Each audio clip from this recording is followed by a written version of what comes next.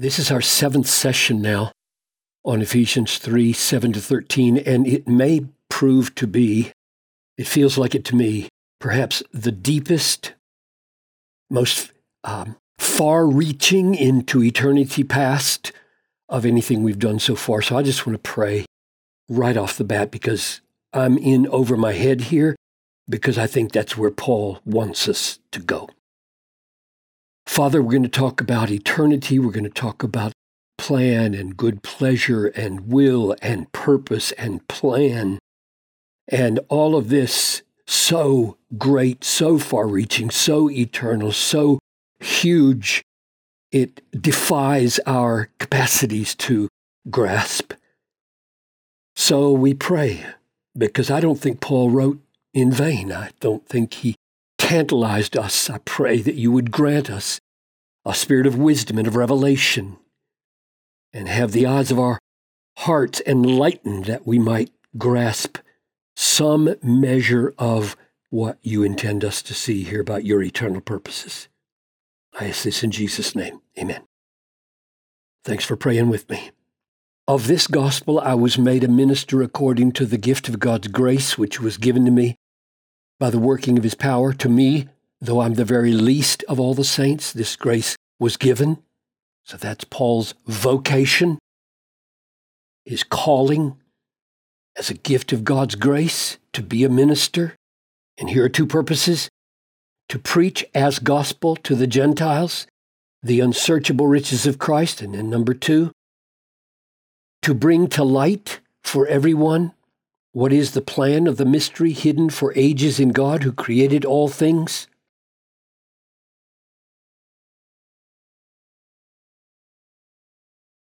And that vocation and that proclamation of the revelation that God has given Paul has this purpose: so that through the church the manifold wisdom of God might now be made known to the rulers and authorities in the heavenly places.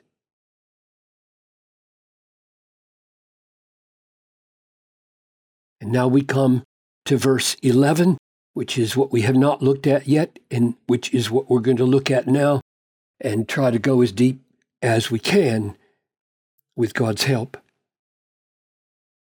This, namely, this purpose to show the manifold wisdom of God to the demonic powers, this was according to the eternal purpose that he worked in Christ Jesus our Lord.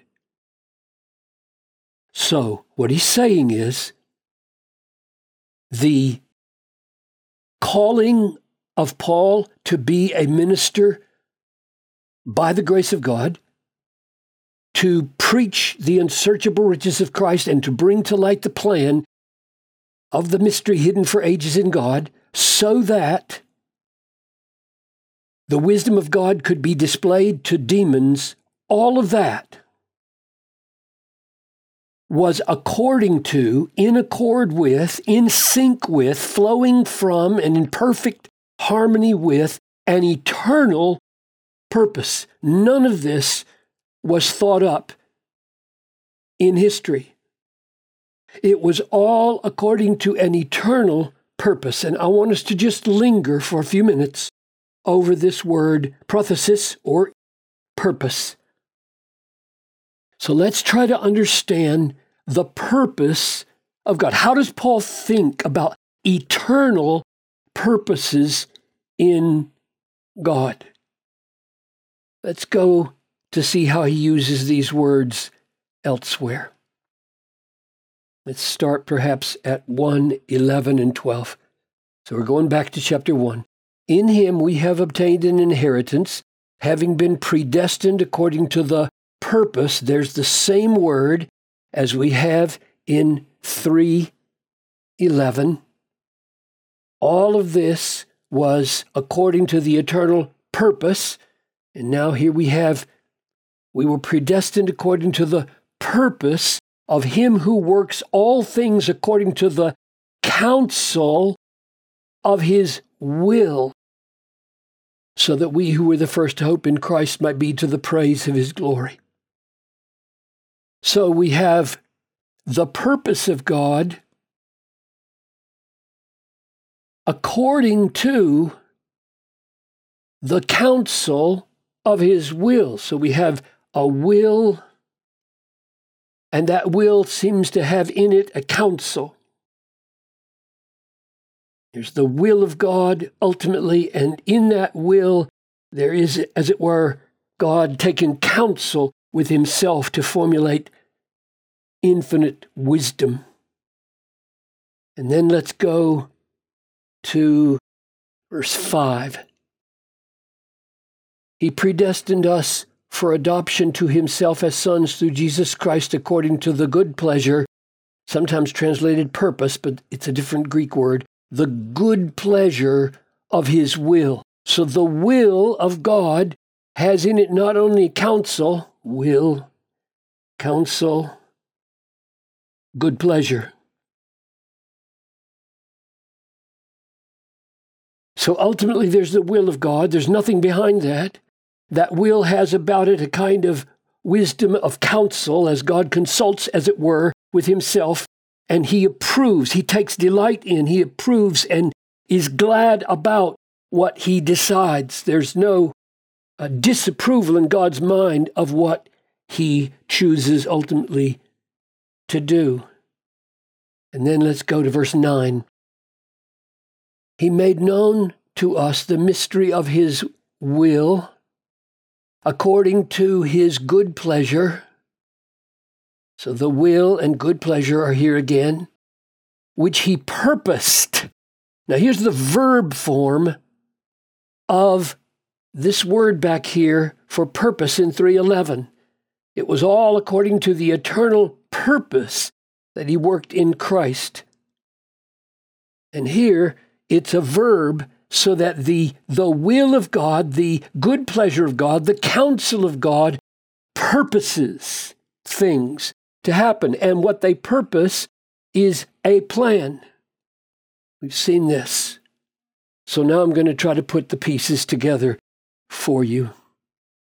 Let's start here and say, if we trace back the eternal purpose of God, according to which all of this was done, we come to the will of God, which has in it the counsel of God and the good pleasure of God.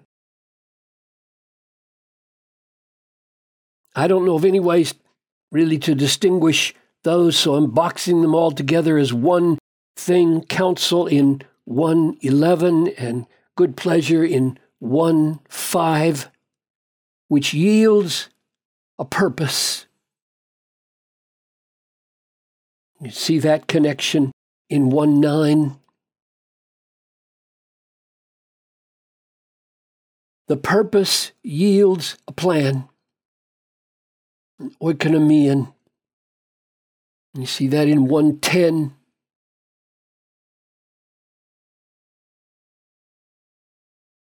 And the plan is, it says here, worked in Christ Jesus our Lord.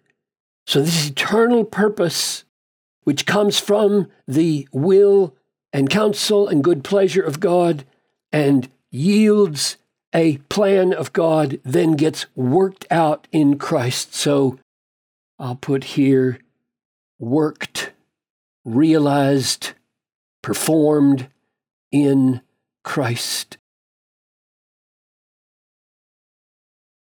3:11. What's the point of all this? Why does Paul do this? He loves this word according to, and he loves rooting things in purposes and plans and counsels and good pleasures and will. Why does Paul think this way? Why does he go there for us and require us to go there with him if we're going to think his thoughts after him, which is surely what we ought to do with inspired spokesmen?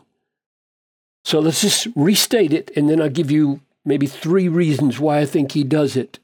Remember, Paul has been chosen to be a minister of the gospel. His task as a minister of the gospel is assigned by God. Here's the purpose: to preach unsearchable riches of Christ, to bring to light a plan of the mystery hidden for ages but now revealed.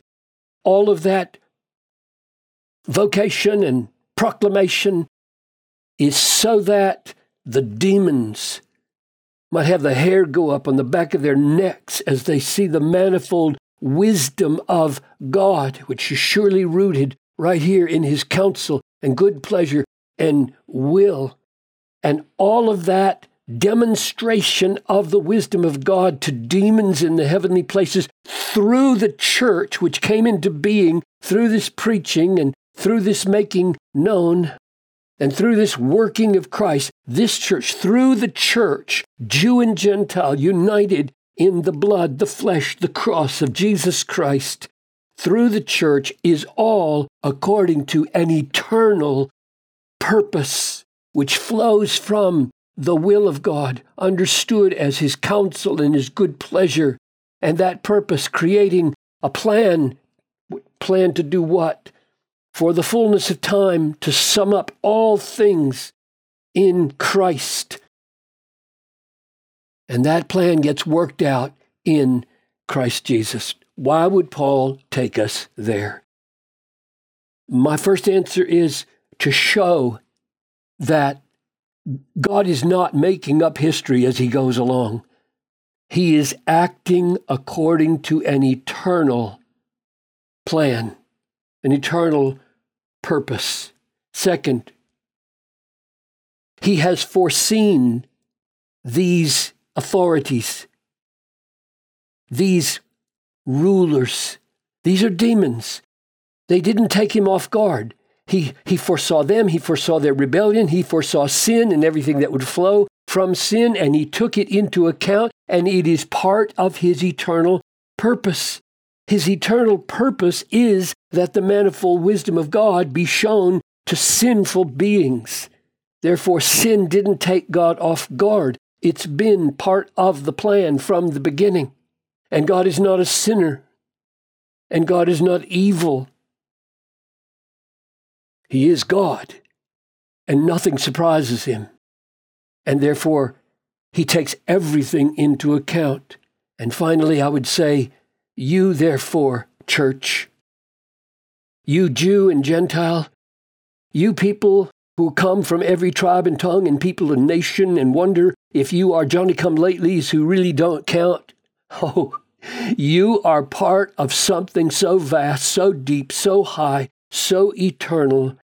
It is glorious beyond measure, and it cannot be stopped. It is that you might be to the praise of the glory of His grace. He predestined us for adoption to Himself as sons, Jew and Gentile, through Jesus Christ, according to the good pleasure of His will, nothing behind it.